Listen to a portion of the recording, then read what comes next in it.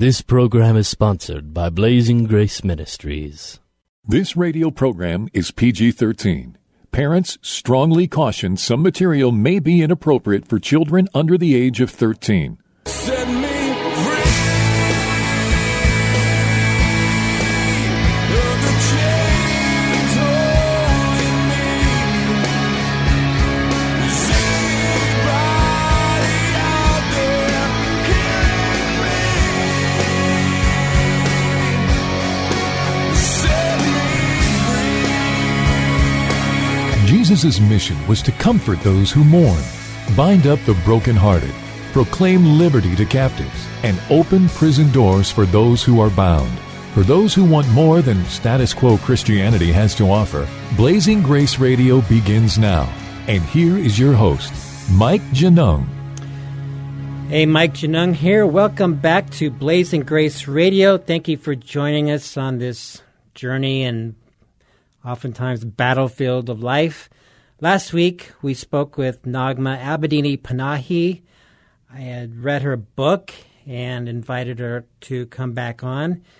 And her book is I Didn't Survive, Emerging Whole After Deception, Persecution, and Hidden Abuse. And she made national news when she publicly advocated for the release of her then-husband, Saeed Abedini. This was back around 2012, I believe, who was imprisoned in Iran for his Christian faith. And she was able to speak and proclaimed the gospel to millions across the globe during those years, and including in the U.S. Congress, European Parliament, the UN, but when it came out in 2015 that she'd been abused throughout her marriage by her then husband Saeed, the Christian community changed on her. And so, Naghmeh, welcome back to the program. Thank you.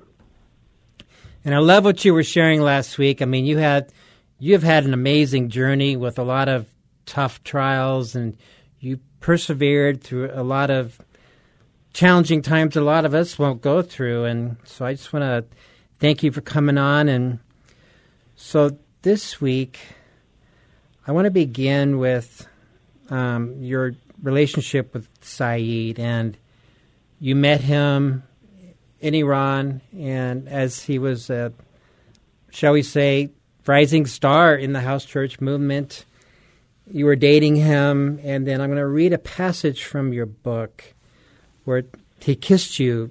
After he kissed you for the first time, you guys were thinking about marriage or moving toward that, and you write, after we kissed behind the tree at the train station, our relationship progressed quickly.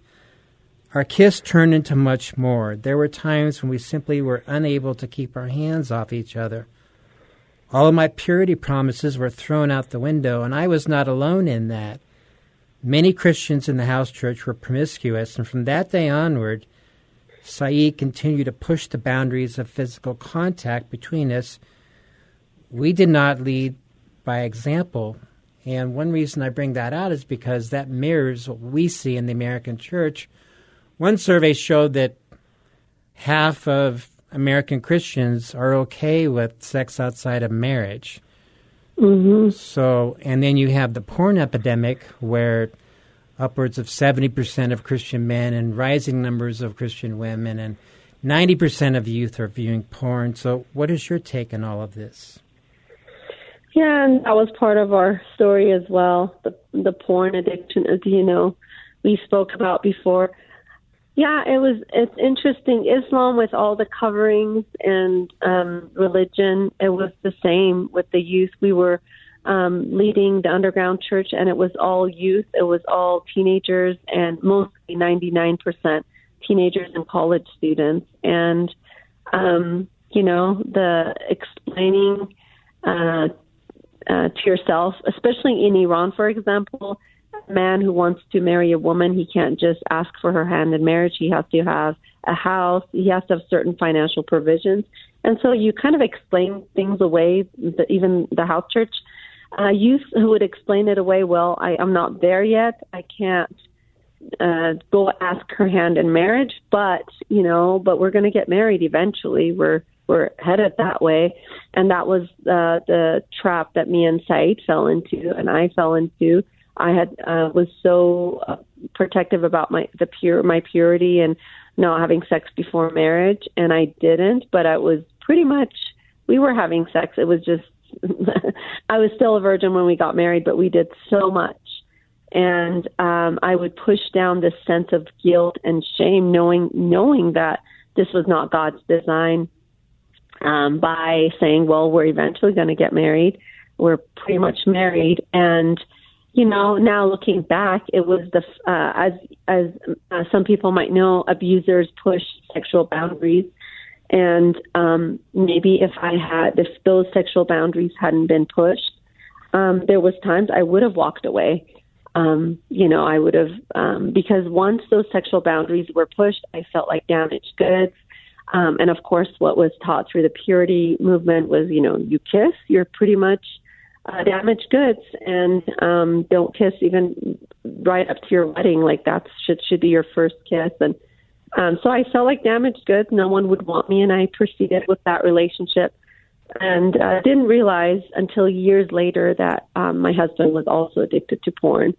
Of course, Iran, a lot of people might not know, but a lot of Muslim countries do have access to pornography, and sex slavery and all of that. It happens as well. I didn't know that. It was very much in the underground, not very obvious to me, but I did know of the, sexual struggles of the youth, where Saeed and I were in the same struggles. But it was not till we were in America and I was pregnant with my daughter, our first child, that I noticed, I realized Saeed was addicted to porn.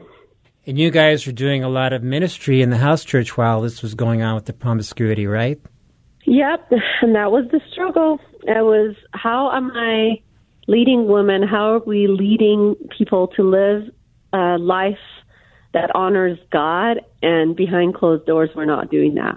And sometimes it was not behind closed doors. Sometimes we were engaged and we were very touchy, and we had house church members say, wait a minute, like what's going on here? Or we had, others say, and we were not a good testimony to the Muslims because they already think, well, America, the West, that, corrupted culture, this is what they do. And I had my aunt and uncle that I live with, that they walked in a few times with me and Saeed in, not in good situation, and, I was very much ashamed. What's the testimony we're leaving for the Muslims? Even though they're doing the same thing, they have this religious cover-up, but there's a lot of sexual sin. And there was a lot of things, later on it made sense to me why Saeed had pushed certain sexual boundaries and was demanding certain things even before marriage sexually. And until, I realized what pornography was, I had not been exposed to that. So, but yes, it was very, very hard. I felt so convicted. It was almost relieved. I was almost relieved when we did get married, even though there was a part of me, I tried to break off the engagement twice.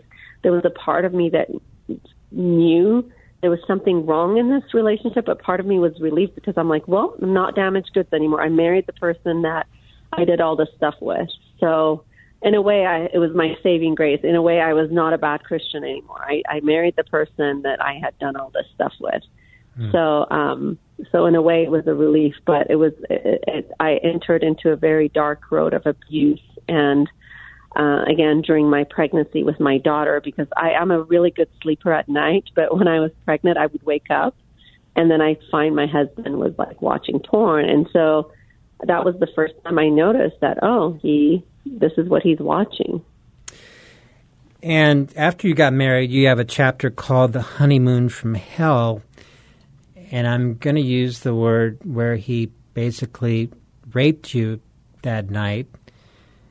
And then moving forward, there was another severe beating in Dubai where he physically beat you. And so from your perspective, what switch flipped after you got married in him? just that there was no going back. Divorce was not an option in the Middle East culture, and divorce was not an option in the Christian culture. I always heard pastors look down and kind of, I don't know, just in a really bad way say, talk about the divorce rate and kind of look down, and in the Christian community, it's as bad. And so it's like you didn't want to be part of that divorce rate. And of course, in the Middle East, not for the man, but for the woman, divorce is you're done. Society's done with you. So it was not an option for me. So I really submitted. I continued submitting to a lot of bad behavior, including, like you said, about a year after our marriage was the first full beating where I nearly died, and I was pregnant with my daughter. And it was in Dubai. We were transitioning. We went to Dubai. We fled to Dubai as persecution increased in Iran. And we fled to Dubai and then waited for Saeed's visa before coming to America because he'd never been to America. So we had to get a marriage visa. And during that time is when the beating happened. It was when we went to Dubai. And then America came to America. And now I'm fully pregnant with my daughter, seeing him watch porn. First, he's ashamed. Then he's like, whatever. You walk in on me watching porn, that's fine. Then it was like, no, you're supposed to do this. If you want to be a good, godly wife, you're supposed to please me sexually in whatever way I ask you to. So it became from him feeling ashamed for me walking in on him with watching porn to him saying, nope, this is actually a Christian thing to do. Mm. And the physical abuse even bled over into your family because he put your dad in the hospital too, right? Yes. And, a police officer said this is getting very dangerous because transferred over to my dog, which I had to give away because Saeed was being abusive to my golden retriever, which are the sweetest dogs that don't hurt anyone. And I knew I had to give him away. And then my dad, it was like it progressed. It was like the dog. Then it was like he was breaking stuff in the house, like put a knife in my dad's TV. At that time, when I was pregnant with my second child, I had fled to my parents' home. But my pastor had said, you need to go somewhere safe. This guy's crazy. So we had separated for a while. He had went to California for like 6 months. Long story short, he ended up moving in with my parents at my parents' house, and the violence continued there, where he was destroying property, and then it beat up my dad to a point where the doctors actually said if the punch had been a little bit harder or a different angle, you would have died instantly. And so the police actually said at that time, because on all of these instances, we didn't press charges. And the police said, you know what, this is leading to a point where we might come here for homicide, because it's progressing, and usually someone who hurts an animal or destroys property, then the next step is killing someone. And so the police warned us about that. But yeah, the progression of the abuse continued, with my dad, which again, breaking cultural norms. In my culture, you don't even, you're very careful with an adult, with an elder. You don't even speak loud to them. You're very respectful. And Saeed broke all of that. He was, later I found out he'd moved into my parents' house, and my dad was the man of the house, and he, in a way, was trying to show my dad, nope, I am the one that's in control in this house. I'm the man, not you. And it was kind of like a power play.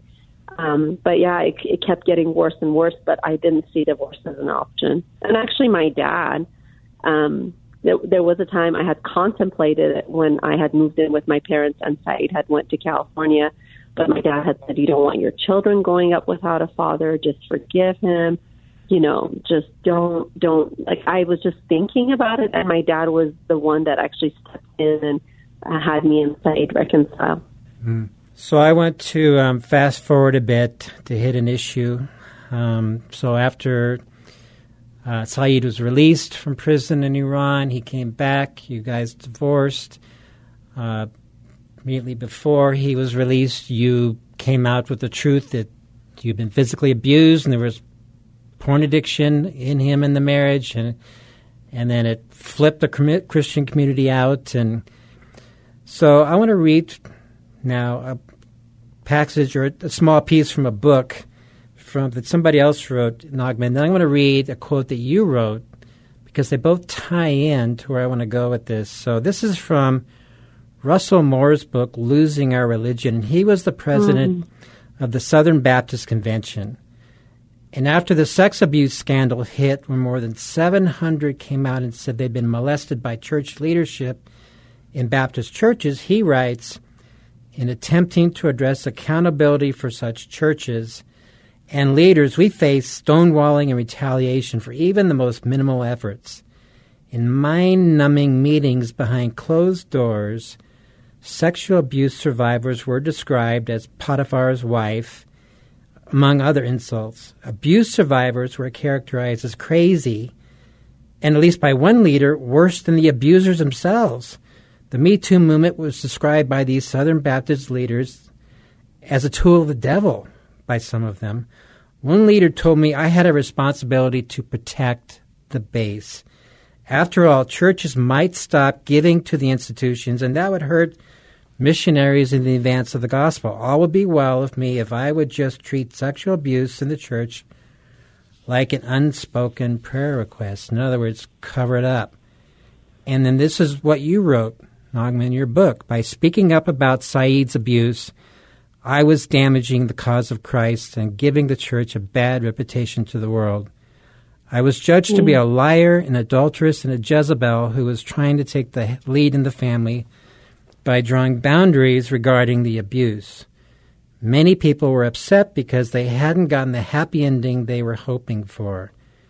Becoming an outcast of the church was devastating.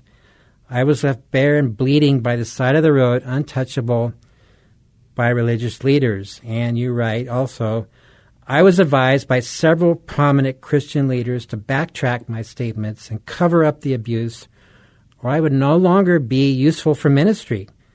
Covering up meant moving forward with a book deal and a movie deal, continuing to receive invitations to speak and receive the praise of the Christian community. Not covering it up would mean losing everything. Mm-hmm. So what is your perspective on the great cover-up in the church, on abuse and sexual sin? Yeah, I still get that from people saying, when I share a report of a leader and what they've done, they say, well, they do such great things for the kingdom of God. You're damaging the cause of Christ. You're making, outsiders make us look bad, and the church is going to crumble if people find out that this pastor has been doing this. And you read the Bible, and God's not frightened by that. He's not frightened by sin coming to light. Actually, that's who God is. Sin comes to light, and as Christians, we can say this is not Christianity. This is not Christianity to be watching things like this, like porn. This is not Christianity to be abusing your flock instead of nurturing them. This is not Christianity to be abusing your wife. But unfortunately, I was told by big names, and you will never do ministry. You're never going to, we're going to make sure you don't survive. And, at that time, I didn't care. I was more interested in having a genuine walk with Christ than this fake Christianity of having a ministry, speaking at large audiences, but hiding truth.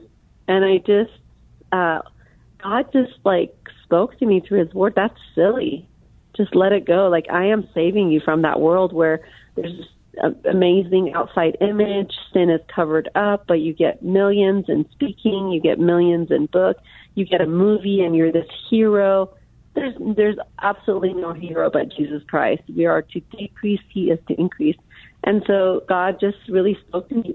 Okay, let them attack you. Decrease. You were raised up to this level of meeting with presidents and speaking at 30,000 people churches and mega churches and on every TV station, on every radio station. And crucify, die to yourself. decrease that I might increase, and let them take away the ministry. They're in position of power. These people, I mentioned in my book, Franklin Graham, for example, they had power. They had power with Christian media. They still do have power with Christian ministry, and they're in a place of power. They can take it away, and God's like, let them. Just walk with me. Just learn to walk with me and enjoy being with me. And I think that's ultimately it. Even in my towards the end of my book, where I talk about the depression I went through, and or after all the things that crumbled, and I no longer was a wife. I was no longer a pastor's wife. I was no longer a ministry. And I'm like, what am I? Who am I? And he's like, you're my child. That's enough. And this is still what I go back to. This morning I was reading in Exodus where Moses is talking to God, and he's like, the thing that makes us different from the rest of the world is that you walk with us. You're with us. And that's it. I had to get to that place, and I get to that place daily, of learning what it means to decrease, what it means to just enjoy life, not because life is not hard and it's a struggle as a single mom. And, people in place of power don't like the message I give. I'm not getting invited to speak at big events talking about church abuse but God's like, just today you live and you have hope for today just because I live. Like, the meaning of your life should not be centered around who you are, what ministry you're doing. And I keep wanting that. I keep wanting to grasp that thing that gives me meaning, or my work, or God's like, no, just learn to have your identity wrapped up in me and just walking with me and just being with me. And it's something I have to learn daily. And today, through Exodus, my time in the Word God was reminding me again. And, in response to Moses, God says, and I've called you by name. I'm going to give you this request. Moses is interceding with God and said, we are known because you're with us. Like, don't abandon us. This is how we're known. We're different from different nations, is because you walk with us. And God's like, yes, I'm going to give you this request because I know you by name. I've paraphrased my devotional from today, but basically this is something I get back to every day. And I think as Christians, this is what we need to come back to. The world is going to want to define us by what we do, what's your job, what's your title, what's your influence, how many followers, how many people, and God's like, nope, even if you influence one person, and that for me is being an influencer of millions. And find your identity in me. The world keeps wanting us to find our identity in others, and especially having been in a marriage, my only sexual experience with a man who was addicted to porn was horrible sexual experience. I was raped in my honeymoon. I was horribly treated all throughout our marriage. And so there's a lot of it that yuck wants to get on you and make you wrap up your identity in how you were treated and how you were abused. And God's like, nope, that's not who you are. Your identity is in me. Your worth is in me. All of that. So I think ultimately, to summarize all of that as the book, I didn't survive because, like, when the new me that emerged was stripped of everything, of marriage, of title, of wife. I entered into a season of very scary financial season, single mom, all of that. And God was like, it's okay. You're going to walk daily with me, and I'm going to provide for you daily. But your identity has to be in me, not wrapped up in anything else, and not even the abuse and the porn and the sexual abuse that you endured in your marriage. Agree, and I love it. And so we got 40 seconds, Naghmeh, and speak to the woman who is going through hell in her marriage. Maybe she's been abused or being abused, or maybe her husband's unfaithful. Speak to that woman right now in 30 seconds. I would say boundaries. God is a God of boundaries, and seek God, cling to God. He will show you a way out. He is faithful. So boundaries and clinging to God. Do not let him go. Do not let the lies that he doesn't care. He cares, and he will give you a way out. He will rescue you.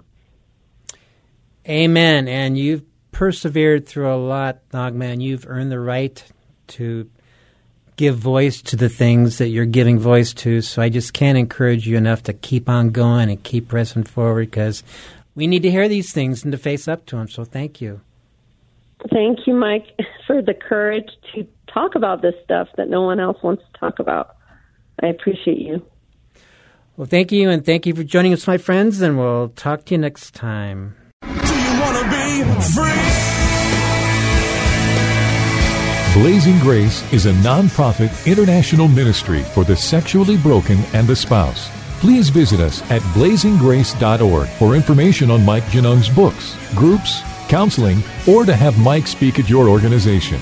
You can email us at email@blazinggrace.org or call our office in Chandler, Arizona at 719-888-5144. Again, visit us at blazinggrace.org. Email us at email@blazinggrace.org or call the office at 719-888-5144.